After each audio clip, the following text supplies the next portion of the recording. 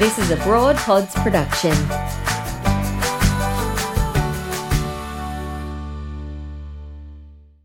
Funny for a woman.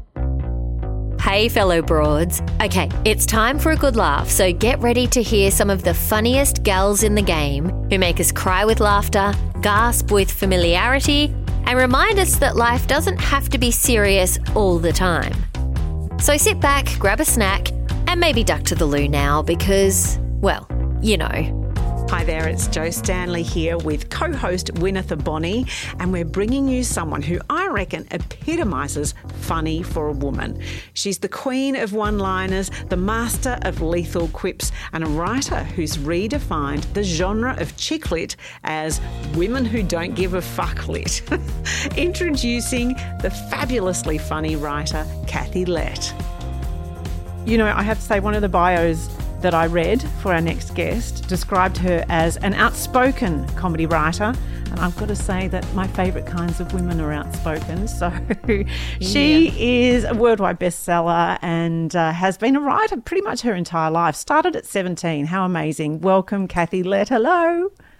Hello. I am a broad too, so I'm so happy to be, having girl talk. Isn't that funny around the word broad? I've had a few people, maybe an older generation of women, who've been quite offended by that word. Oh no, broad was always an accolade. I mean, it's Bette Davis and it's Barbara Stanwyck and it's Katharine Hepburn and it's women who can shoot from the lip with a lethal one-liner. Because even though men are physically stronger than women, obviously, we do have this other great skill, is that we're verbally dexterous. We use on average about 350 more words in our daily vocabulary than men do. So I call it the black belt and tongue foo. And, if I love it. Yeah, and if a man is bullying you in some way, if you can belittle him with a good quip and give him kind of quiplash and people laugh at him, you take away all of his power. So it's a skill that women should, we should work on. I always say to girls when they're going out at night, they're all dressed up, but they're underdressed unless they have a couple of really good one-liners tucked up their trouser leg. That is, you are the queen of one-liners, I have to say, Kathy. reading your books, and I love your latest book, and I'll get you to talk about it in just a moment, but I imagine your writing process, because you just have one-liner after one-liner, and, you hear about writers and how it's a real toil to produce a book, but I hope that yours is a lot more energetic and, you're laughing at your own jokes as you're writing them. Is that a bad thing to say, that I laugh at my own jokes? I do. Hope you do. I hope you do. You deserve to. I try to amuse myself, because when you're writing a novel, you're sitting alone for years, and so if you don't make it fun, I don't see the point of doing anything that's not a little bit fun. And of course, I only write because it's cheaper than therapy. So otherwise, I'd be paying some guy in Couch Canyon, making him laugh, and paying for the pleasure. So, yeah. And I think if I have any gift at all as a writer, it's putting into words what women are thinking, but not necessarily saying out loud. And also writing down the way women talk when there's no men around, because women are funny. It's a coping strategy for us. When you go on a girls' night out, you have to be hospitalised from hilarity. And our humour's quite different to male humour. Like, my male friends are very funny, but they tend to sort of tell set jokes, whereas women never do that. When we get together, we strip off to our emotional underwear in about 3.6 seconds. And a psychological striptease that reveals all. It's very candid. It's very cathartic. It's very self-deprecating. And it's just hilarious. And I don't know why some men continue to say that women aren't funny. And I'm published in about 17 languages now, so I've been on a lot of book tours around the world. And invariably, some male journalists will say to me, you say you write funny books, but women aren't funny. And I think, why do some men still say that? Like, every time you watch a TV comedy panel show, there'll be all the blokes and one token female. Like, we're up shit creek without a panel. We need our own show. But I also think that some men are just terrified what it is women are being funny about. I think they presume we spend the entire time talking about the length of their members, which is not true, because we also talk about the width, which after all is much more important. And it's not just me imagining that women are funny. Anthropologists say that women in all cultures on the planet laugh more often than men, especially in all female groups. So I think it's a strategy for coping, you know. If you can, when you laugh at something, it's like strapping a giant shock absorber to your brain. And you just knowing you're not alone, just being able to share that experience with others and laugh about it, is a way that we survive the patriarchy, I think. And just on that note, I'd really love for you to talk a little bit about your new book. And you mentioned that with the writing process, it's about making it fun. So I'd love to hear, in the process of writing this new book, what are some of the fun things that you did? Oh, okay. Well, I have to wait and see. I have to see what I'm building up a head of steam about. And what was making me furious is now at the moment is ageism. Because I think women suffer from facial prejudice. We get judged on our looks in a way that men don't. You know, men my age are described as a silver fox or a man of experience, whereas I'm dismissed as an old hag, an old bag, and a chook. You know, I get put out to sexual pasture when I think I'm kind of in my 63, as I prefer to call it. 63. And you know, you never hear a man described as mutton dressed as ram, do you? Ever. It's just women constantly judged for how wrinkly we are, I'm not supposed to be able to wear I have to cover my arms, I have to cover my chest, I can't wear a miniskirt. I mean, it's like living under the Taliban. I mean, why? So I was exercised about all of that, and I wanted to invent a new genre too, because when I was younger, I kind of invented chick lit. I hate that term, don't you? I mean, it's so demeaning. Let's call it clit lit, at least, you know. Sure. But I sort of invented that with Puberty Blues and Girls Night Out and Llama Parlour. Yeah, there we are. Oh, my God. Look at you. You're beautiful. That's you with your co-writer of Puberty Blues. But look at you, fresh-faced 17-year-old Kathy. And then I kind of invented Mummy Lit with Fetal Attraction and Mad Cows, and Nip Lit with Nip and Tuck. But I thought, what is the genre for women my age now? Whenever I read a book about a woman who's in her 60s, she invariably wilts away with loneliness and dies of despair in some little flat and gets eaten by her cats. Now, I don't know any women like that.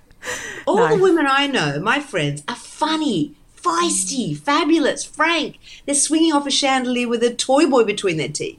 But I never see that reflected in literature. So I've come up with a new genre. Yes. A new genre for women of my age called I Don't Give a Shit Lit. It's good, isn't it? It's fantastic. I know, right? So, I mean, the way this new book begins is that Gwen, who's 60, in her 60s, she's a teacher. She's driving to school and she hears on the radio that a man's been taken by a great white shark. And she knows it's where her husband swims every day. So she rushes to the beach.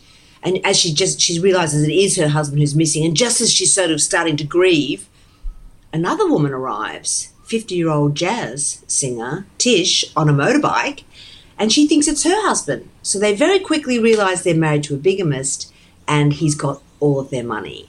So it then becomes an odd couple comedy where they buddy up to chase their money around the world.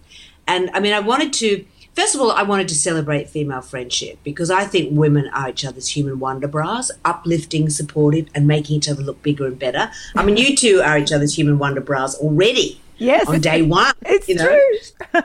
It's true. Yeah. And so I really wanted to big up female friendship. I also wanted to write something really funny because have we ever needed a laugh more? 2 years of pandemic, you know, and the floods, and now rootin' tootin' shootin' Putin with his finger on the nuclear trigger. I mean, they say laughter's the best medicine. It's about the only medicine we've really got right now.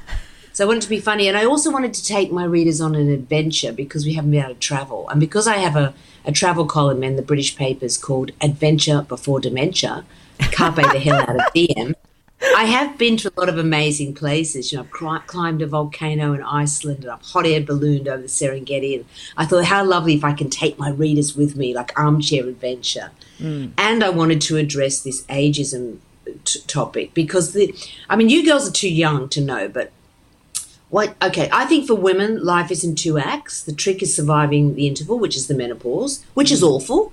You know, you sweat so much, it's like the Gestapo's trying to get a confession out of you. But on the other side of that, I think it's the best time of a woman's life, I promise you. first of all, no period cramps, no pregnancy scares. Your kids are older, so you can kind of cut the psychological umbilical cord. And now with the rocket fuel of HRT, we've got energy and sass, and the other thing that happens as you age for women is that your estrogen goes down and your testosterone comes up. So you get a little bit more bolshy, a little bit more selfish, a little bit more like a bloke, basically.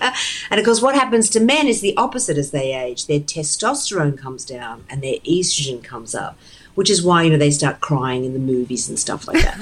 But it's a real problem in society. Like the majority of divorces now are initiated by women. And the two peak times is when the last child finishes school and when the husband retires. Because first of all, marriages last so long. From honeymoon to tomb can be like 70 to 80 years, which is a long time for someone to find your anecdotes interesting. And also we want different things. So women, men often when they retire, they're like, oh, I just want to stay at home and nest. And women are like, I've nested. I've buttered 4,000 acres of toast. I've cooked 4 million flocks of chickens and schools of salmon. I just want to climb Everest and go down the Amazon. So there is a real dichotomy in what older Australians want, which is something we haven't really addressed. But what I say in my novels, what I'm saying particularly in HRT, husband replacement therapy, and this one, Till Death or Little Light May Me Do Us Part, I'm saying to women, have a great second act. Yes. Go forth and be fabulous, and don't feel guilty about it. Don't let your guilt gland throb, because, mothers have paid our dues. Yeah, oh my God. You are allowed to put yourself first for the first time in your life. Oh, Kathy, so that's really my message. You're saying so many things very articulately that all of us have felt and wanted to say in many different ways. I agree. I've said it. It seems to be a common theme, and I've said it many times on Broad Radio, that as I turn 50 this year, I really have developed my I don't give a shit muscle, and it's getting stronger and stronger. I didn't realise maybe it coincides with more testosterone. I love this theory. But tell us, have you got survival tips for menopause? Drink a lot of Chardonnay and eat a lot of They always say, oh, you shouldn't do that during the menopause. Have you ever needed Chardonnay and chocolate more? You're in hormonal upheaval. I mean, I always think all the things women go through, we've got a lot to whinge about, although we don't whinge much. I mean, my only motto is laugh and the world laughs with you, cry and you get salt and champers. But, we still don't have equal pay. Plus we're getting concussion hitting our head on the glass ceiling, and we're supposed to clean it while we're up there. And then we've got the second glass ceiling at home in that women, even though we make up 50% of the workforce, are still doing about 99.9% of all the housework and childcare. And then we're also the butt of God's biological joke. Because you think of all the things we go through from when you're a teenager and you first get taken hostage by your hormones once a month. And then there's pregnancy where everything swells to sumo wrestler proportions. Then there's childbirth where you stretch your birth canal the customary, 5 kilometres? 6? Then there's mastitis. Then there's the menopause, and then just when everything goes quiet, do you know what happens? I better tell you now. Oh. You grow a beard. Oh, my God, I'm already there. Right? I could make a macrame hanging basket arrangement. I'm like, why? So, I think the best way to get through the menopause, besides, Chardonnay and champagne and chocolate, is to laugh with your girlfriends and just see your human wonder bras as much as possible. Go out, cackle like kookaburras, and if you need to get a husbandectomy, don't put it off. Just do it. You can have a brilliant second act, and all our lives we're brought up as women to be decorative and demure. Especially in my generation, we were like human handbags draped over the arm of some surfy god. And I don't think women really come into their true selves until they're post-menopause, and they're no longer in mummy mode and being constantly, trying to make everyone's lives better. And it's a joy to see your true nature coming to the fore. So, yes, I said earlier, just go forth and be fabulous. Oh, my gosh, we will. Thank you so much, Kathy. I really loved the book. I loved that it's two women who are polar opposites who kind of get forced together and end up really seeing just the joy in each other, which I think is so true in female friendships, that you just go, oh, we're so different, but we're so together as well, human wonder bras as we are for each other. Do head out and get the book, and also check out Kathy's back catalogue, which is unbelievable. Absolutely. Terrific. So, Kathy, thank you so much for joining us and for your incredible stirring words. It's what we needed today. Yeah. Oh, it's a pleasure. I'm sorry if I talk too much. I've had 2 coffees, so I'm a little bit like, they don't call me the mouth from the south for nothing. What can I say? No. How do you go in the UK? I know that you've been living there for a long time. Do they still regard you as Australian? Oh, yes, but you can get away with a lot. I'm spending about 6 months in each hemisphere now, 6 months at home, 6 months there. But you can get away with a lot there because they just think she couldn't help it. So I'm incredibly irreverent and rude and stir things up constantly. And they haven't put me in the tower yet, so but it's going well. Beautiful. Thank you so much, Kathy Lette. It was an absolute joy. Thank you. Thank you for the laughter. Love being abroad, and here's to swing off a chandelier together with a cocktail between our teeth. Oh my God, absolutely. I am there. Yes, let's do it together. Thanks, Kathy. You take care. Bye.